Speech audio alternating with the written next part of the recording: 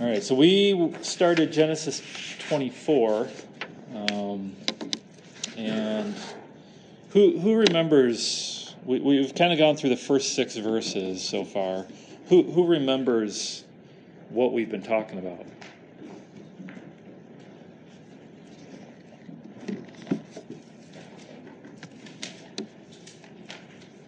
Abraham's servant traveling to Abraham's homeland, searching for a wife for. Yeah. So Abraham was sending his servant to his homeland to find a wife for Isaac, right? And when we talked about how Abraham chose his oldest and most trusted servant to go on this important task. And we talked about how Abraham wanted his servant to basically make a covenant with him. And we talked about the symbolism of putting a hand under the thigh of a person and making a covenant. And so we're in this conversation. Let me read verses 1 through 9 to you guys again, just so we have the full context. It says, "Now Abraham was old, well advanced in years, and the Lord had blessed Abraham in all things. And Abraham said to his servant, the oldest of his household, who had charge of all that he had, 'Put your hand under my thigh, that I may make you swear by the Lord, the God of heaven and God of earth, that you will not take a wife for my son from the daughters of the Canaanites, among whom I dwell, but will go to my country and to my kindred and take a wife for my son Isaac.' The servant said to him, 'Perhaps the woman may not be willing to follow me to this land. Must I then take your son back to the land from which you came?' Abraham said to him, 'See to it that you do not take my son back there. The Lord, the God of heaven, who took me from my father's house and from the land of my kindred, and who spoke to me and swore to me, to your offspring I will give this land, he will send his angel before you, and you shall take a wife for my son from there. But if the woman is not willing to follow you, then you will be free from this oath of mine. Only you must not take my son back there.' So the servant put his hand under the thigh of Abraham, his master, and swore to him concerning this matter."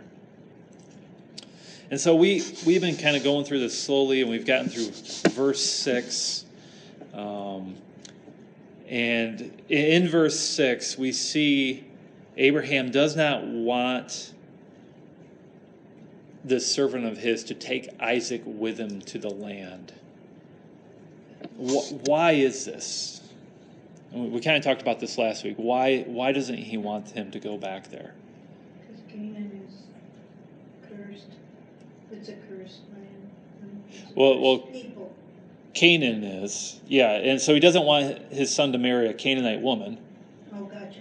And Why doesn't? Oh, yeah. Yeah. Okay. So why doesn't he want Isaac to go back to Abraham's birthplace? He might not come back home. Might not come back home. Mm-hmm. And home is part of the covenant land. Mm-hmm. Yeah, and so the covenant is not just about descendants, but it's also about the land. And so he doesn't want Isaac to be enticed to stay there. And we'll see later in Genesis when Jacob goes back to that land, it takes him a long time to get back to the promised land. And who knows, something similar could have happened to Isaac if he would have came to that land. And it's pressure. If you have this woman that you see who's beautiful, that you love, and the parents don't want to let go, well, I'll just stay with her and her parents, right? It's very easy to think that way. And Plus, it's not usually a good idea to go backwards unless you're tracing where you got off course. Sure. Yeah. You know, I mean, Yeah. just to go back for the sake of going back is not usually a good idea. It sets you back. Yeah. Unless you realize you're off course and then you go back to where you got off course. But, Yeah. they've made progress in getting this far. Yeah. So to go back, Go back is not the right direction. not an option. No. No. Yeah, and so this all has to do with the covenant that God has made with Abraham for offspring and a land, a home for that offspring. God is establishing his kingdom through Abraham, and this is part of the promise. Now Abraham, he tells his servant, "The Lord, the God of heaven, who took you from my father's house and from the land of my kindred, who spoke to me and swore to me, to your offspring I will give this land. He will send his angel before you, and you shall take a wife for my son from there." Well, wind assurance. I mean, Yeah. Yeah. no doubt either. You know, I mean, the unwavering Yeah, assurance. why does Abraham believe that God will send an angel before his servant? God wants to see the promise happen. God wants to see the promise happen. Plus, they've seen angels dispatched for this, for God's cause in the past, and it had to do with this son. So he envisions that an angel will take care of here too. Yeah, it's, it could be that Abraham got a word from God that I'm going to send my angel before your servant. But that's not recorded for us. We don't know that. It could also be that Abraham believes this, that this is what will happen. Why do you think Abraham believes this? Well, the angel told him not to kill his son. The angel did tell him not to kill his son. He had experience. Yeah. And the angel came and said he would have a son. Yeah. Yeah. And so all throughout this process in his past, he has seen God working in this manner, right? And so he believes now in the future, which will be just, days from now, from him, that God will do the same thing, because this is part of the plan of establishing his covenant. And so there's confidence that Abraham has. Why does he tell his servant this? To encourage the servant. To encourage He's not the servant. alone. Yeah. You won't be alone. Yeah. You guys see that? I mean, think about the servant's perspective. Think about what Abraham's asking him to do. Make this long journey to this land you know nothing about. Maybe he knows something about it. I don't know. You're going to find a woman there and bring him back as a wife for my son. Does that sound like an easy task? No. Yeah. Sounds insurmountable. It sounds insurmountable, yeah. I mean, it sounds like, okay, you want me to do what? I mean, can you imagine if, I don't have any servants, but say years from now, I get extremely wealthy and I have a servant, and I said, I want you to go to Germany, that's where my ancestors are from, and just find a good godly woman over there and then bring her over to marry my son. I mean, that's kind of ridiculous, isn't it?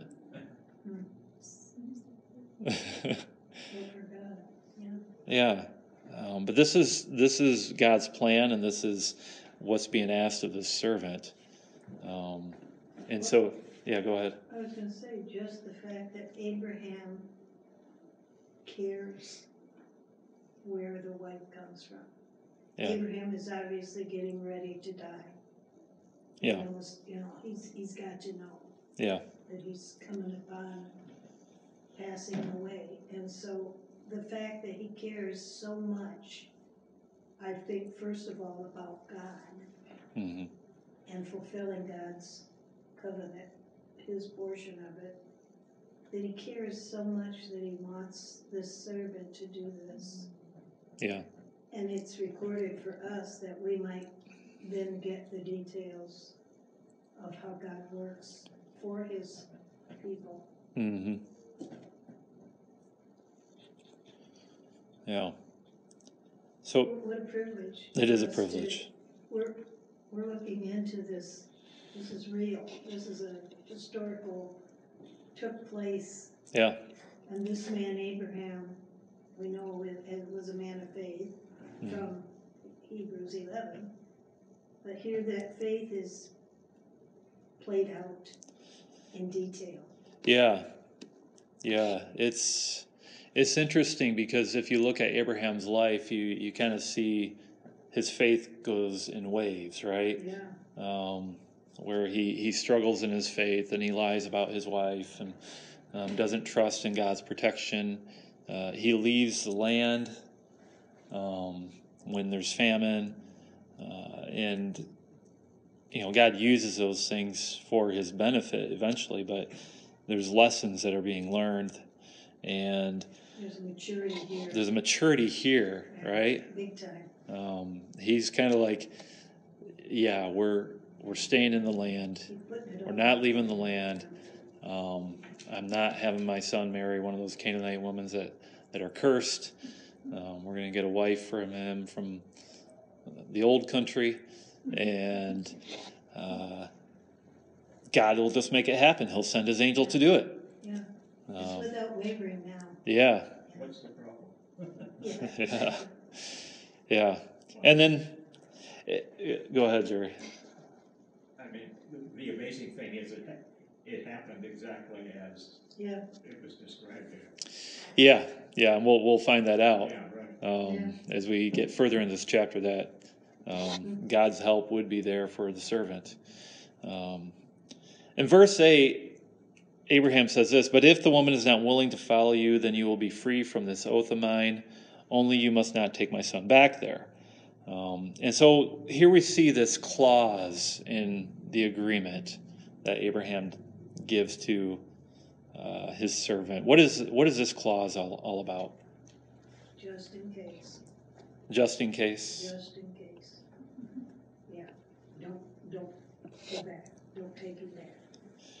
Yeah, yeah, and so he's freeing this man of his oath if the woman's unwilling to come back, right? Now, does Abraham believe that the woman would be unwilling to come back? No. So why does he even give this clause? The servant was Reassurance. Yeah. Yeah, I think part of the pressure that the servant's feeling is this seems impossible, right? You're putting me under an oath before God. What if I can't fulfill this oath? Yeah. Right? What if I fail? What if I fail? And so Abraham he's bringing relief to his servant. He's saying, well, if she won't come back to you, then I release you from this oath. And it's just, now Abraham's confident that God will do what he's going to do. I think this is more for the sake of his servant, if that makes sense. And I think he's also, there's a display of trust Sure. in that the servant will do everything in his power Yep. to make his master happy.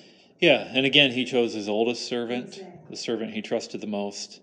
And so Abraham's confident that, yeah, this servant, he'll do his best. Yeah, he will. He'll do his best. Yep. He places, well, obviously he places his all for his son in this servant's care at this moment.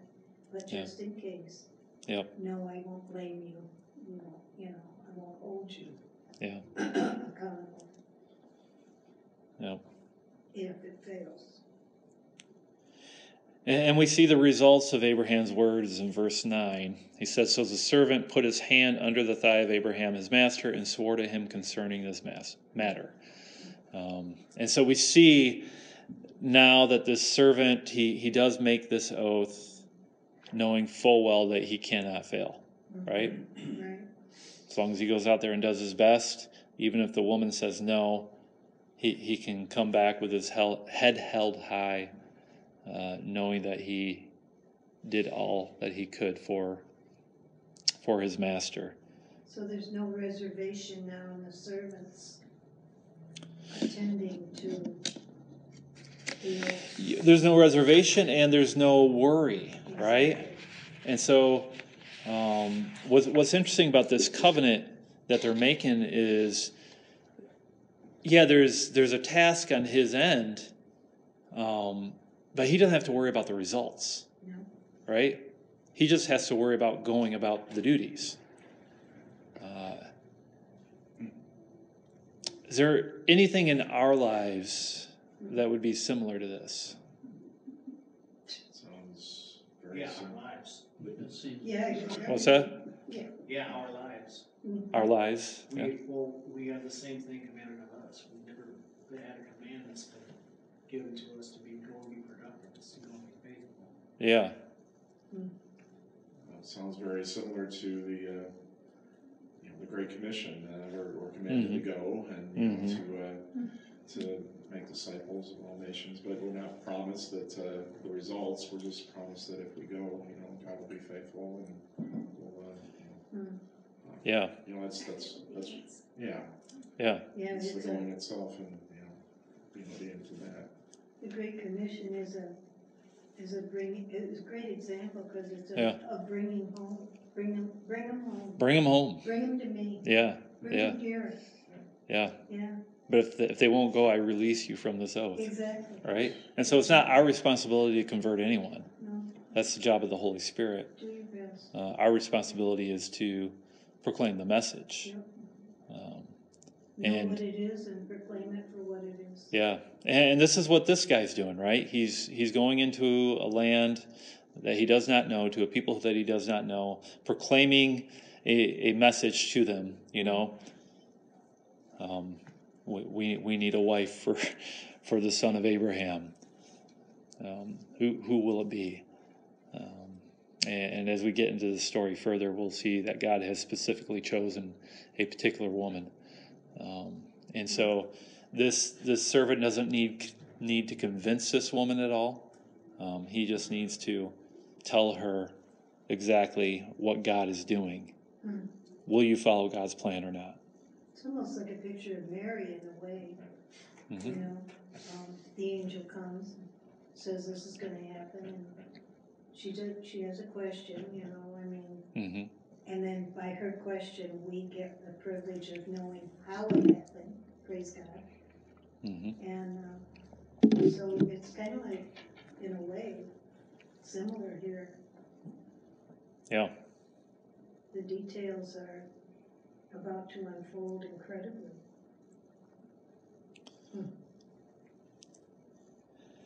All right, so this man, he has a calling from Abraham to bring a wife to Isaac, and we kind of talked a little bit about marriage beforehand. A couple questions I want to ask you guys.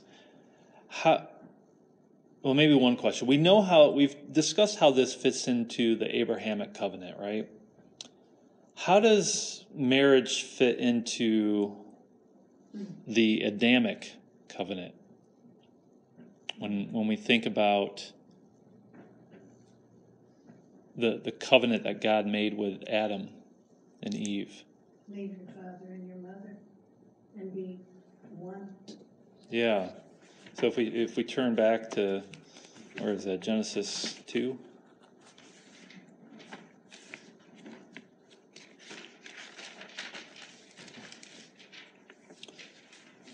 Towards the end, verse 24, therefore a man shall leave his father and his mother and hold fast to his wife, and they shall become one flesh. And the man and his wife were both naked, and they were not ashamed. And so, verse 24, leaving father and mother and holding fast to his wife. And so we see this covenant also being played out here in this story as well. And so we should keep both things in mind as we continue this story. Let's look at verses 10 through 14. Let's read a little further. Then the servant took 10 of his master's camels and departed, taking all sorts of choice gifts from his master. And he arose and went to Mesopotamia, to the city of Nahor. And he made the camels kneel down outside the city by the well of water at the time of evening, the time when women go out to draw water. And he said, O Lord, God of my master Abraham, please grant me success today and show steadfast love to my master Abraham.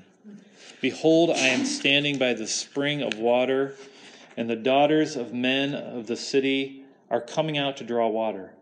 Let the young woman to whom I shall say, please let down your jar that I may drink, and who shall say, drink, and I will water your camels, let her be the one whom you have appointed for your servant Isaac. By this I shall know that you have shown steadfast love to my master. There's a lot going on there, isn't there? First thing we see is this servant, he's taking 10 camels and all sorts of choice gifts. Why so many camels and why all these gifts? What is that all about? Camels are gonna need a drink, and the more camels that need a drink, the more obvious will be this answer to prayer. Yeah. Plus, the camels need to carry all these gifts. Okay. What were you going to say, Kelly? It's enticing. It's enticing? Like, marrying this guy's son. They've got stuff. Yeah. They got good stuff. It's got good stuff. Yeah. Some kind of proof that his master is who he says he is. That he's not just some nobody. But there's a reason to come back to this strange land, and marry somebody she's never seen. Yeah. It says choice gifts. I think it's for her father. Yeah, this would be a dowry, right? And so he's already got a dowry prepared for the parents of the bride. This is an offer he can't refuse. Yeah, I mean, and that was a custom of the day, right? There was a dowry that would be provided to the parents of the bride. And, depending on how wealthy the person was, would depend on how big that dowry was, right? And we know that God has blessed Abraham greatly. He just threw away 400 shekels on a piece of land that wasn't worth that much. But he did it without sweating, right? And so we see that Abraham is a very, very blessed man and is able to provide a hefty dowry for the bride of his son. And so this is why we see 10 camels and the choice gifts that are being brought by this servant. And where does he go? Where is he going? Yeah, Mesopotamia to the city of Nahor. Do you think they would have known about Abraham? What? Do you think they would have known about this man About called Abraham? Well, his relatives would. I don't know if they would know how wealthy he is, but they would know that, oh yeah, this guy left us, him and his father Terah left, I don't know how many years ago that was now, a lot of years. And so they would have remembered that, family members. Would they have known about Sodom and Gomorrah, do you think? Perhaps. I don't know how news spread back then. They may have heard word, oh yeah, Sodom and Gomorrah And Lot. were destroyed. He was a relative. Yep. Yeah, Lot went with them. Yeah, and so he goes to Mesopotamia, and this too is a pagan nation, right? These people aren't serving the one true God. They're probably worshiping the moon god. But he goes to the city of Nahor, which was where Abraham was from. But he goes outside the city by the well of water. Why does he go to the well outside? That's where all the ladies go to draw the water. It's where the ladies go, right? To draw the water. Well, I think one, he's got 10 camels, right? Yeah, exactly. And after this long journey, they're probably thirsty. How long would the journey have been? 600 or 700 miles. Is there? Yeah, I mean, this is a long journey. Nahor wouldn't have been his first and final stop. It would have been just the final stop.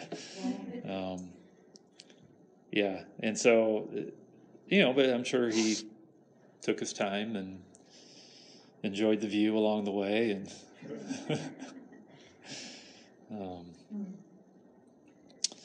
yeah, but so he's outside the city. Why is the well outside the city? Anybody know? Well, weren't they always? Not always. Sometimes the well would be within the city. But, a lot of it just depends on where the water is, right? But The the city animals, around the well. the Yeah. animals would always go to the well, and of course, where did the animals live? They didn't live in the city, did they? Well, I mean, most likely some of them did, yeah.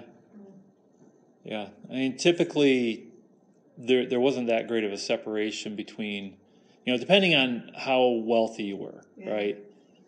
Obviously, if you had herds, you'd have land where they would be staying. And, Crazy, yeah, but it'd be close by your house. But, if you're a poorer family, typically what poorer families did with their animals is they would keep them in the house. Like the story of Joseph and Mary trying to find room in the inn. That's not a great translation. I'll just put it that way. When it says there's no room in the inn, the Greek word there is katalambano, something like that, and it means upper room. There's no room in the upper room. And so they were probably staying with family members, but there was no room upstairs, and so they had to stay downstairs where all the animals were. And so that's probably what's going on in the story of Joseph and Mary. But yeah, so if you're a poorer family, your animals would just live in the house with you and in the downstairs, and you'd kind of separate yourselves by going upstairs. So all those mangers, Well, there had been manger there. not manger, I mean, the buildings, The nativity It sit- seems like A little it's something crutch. away from, just an observation. Yeah, Where people would be. yeah. I mean, it's just. I think what Luke's trying to communicate there is Bethlehem was busy, right, because of this census. And so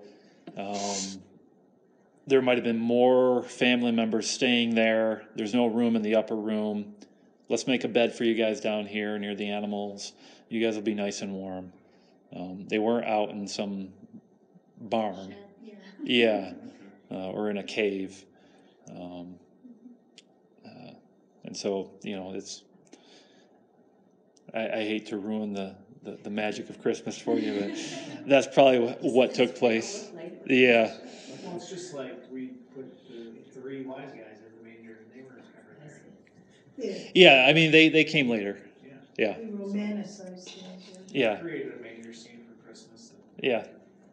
And I've got nothing against nativity scenes because I think they help us to remember all that went down. all that went down. Yeah, even if it took like 2 or 3 years. And they had to stay there, I mean, if they were there for years, they certainly weren't living in a place that wasn't Yeah. livable, I Yeah. guess. Well, when the wise men came, it says they found him in the house. So they Yeah. obviously moved out of the manger into a better. Into a house, yeah. Yeah, better living conditions. Yeah. Once the census was over and the burgeoning of the city was Yeah. just out. Yeah, for whatever reason, they decided to stay. Mhm. Yeah. I have a question about your well. Is it because of where the city is between the two rivers? It could be. Yeah. I mean, basically, you put a well where water is, right? And so different cities are designed differently for different reasons. But for this city, yeah, the well is outside the city gate. And part of that might have been too, and there may have been more than one well at the city, but part of that might have been if you do have a lot of shepherds, they need a well to go to, right? And sometimes it's easier to have your well outside the city if you have many shepherds coming back and forth than to have them trouncing through the city back and forth. And so this well is right outside the city gate, and we see that it was evening, right? The time when the women would go out to draw water. What is that all about? Why are the women drawing water and not the men? Because it was women's work. It was what the women. It's what the women did. It's part of their task. It's part of their task. Yeah, part right? of their, I want to say wifely, but home care duties. Yeah. Yep. Yeah, and so that was just the culture of the time. And so they were tasked with getting water. Why early evening? Why that time? Cool. It's cooler. There's might be another reason. What do you guys think? The other tasks were done. Or Evening meal? evening meal? Yeah, part of it is you don't want to go to the well when it's dark, right? And so you want to make sure you have enough water before the sun sets, so that something happens in the middle of the night, you need water, it's right there. And so usually in the evening is when they would go out, get all the water that they need for their house, and then bring it back. So the water would have been spent Yeah, through the day. yeah. And if it gets spent during the day, it's daytime. You can just go out and get more water without worrying. But if it's dark out, You're outside the city. You're outside the city. There's wild animals. Who knows who's creeping out there? I don't know. It's just safer to do it when the sun's up. Yeah. All right, we're over time. We're not going to get through all this. We'll continue on from there next week. Anybody got any thoughts or questions before we close in prayer, though? Maybe I'm jumping ahead here, but when the servant is supposed to find the wife of Isaac, he asks God to have his for a specific sign. Mm-hmm. And was that because he wanted to observe certain qualities in that woman that he thought would make a good wife, or was it just simply a sign? Like being a servant's heart, having a servant's heart, or kindness. Yeah, that's a great question, and you should ponder that over the next week. Because you're going to answer it next week. Right? And we'll talk about it next week. But it's a great question. Yeah. Are you thinking of running for office? Yeah. Stay tuned. Oh dear. All right. Any other thoughts or questions? Just struck by the recurring theme of that God will provide no matter what. From especially after the near sacrifice of Isaac, Abraham's belief that if Isaac needs a wife from the country, God will provide. He'll send his angels out. He'll make it happen. Yep.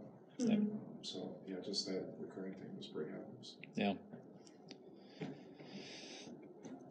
All right. Well, let's pray. Father, we do thank you for your word, and just thank you for the faithfulness of Abraham and the faithfulness of his servant. And Lord, most importantly, we're thankful for your faithfulness and how good you are to us, and that Abraham could have the confidence knowing that you would send your angel before his servant. And we can have confidence today that you send your angels before us in what we do when we undergo the tasks that you give to us. And so we're grateful for that. And be with us this morning as we continue our worship of you. We pray this in Christ's name. Amen.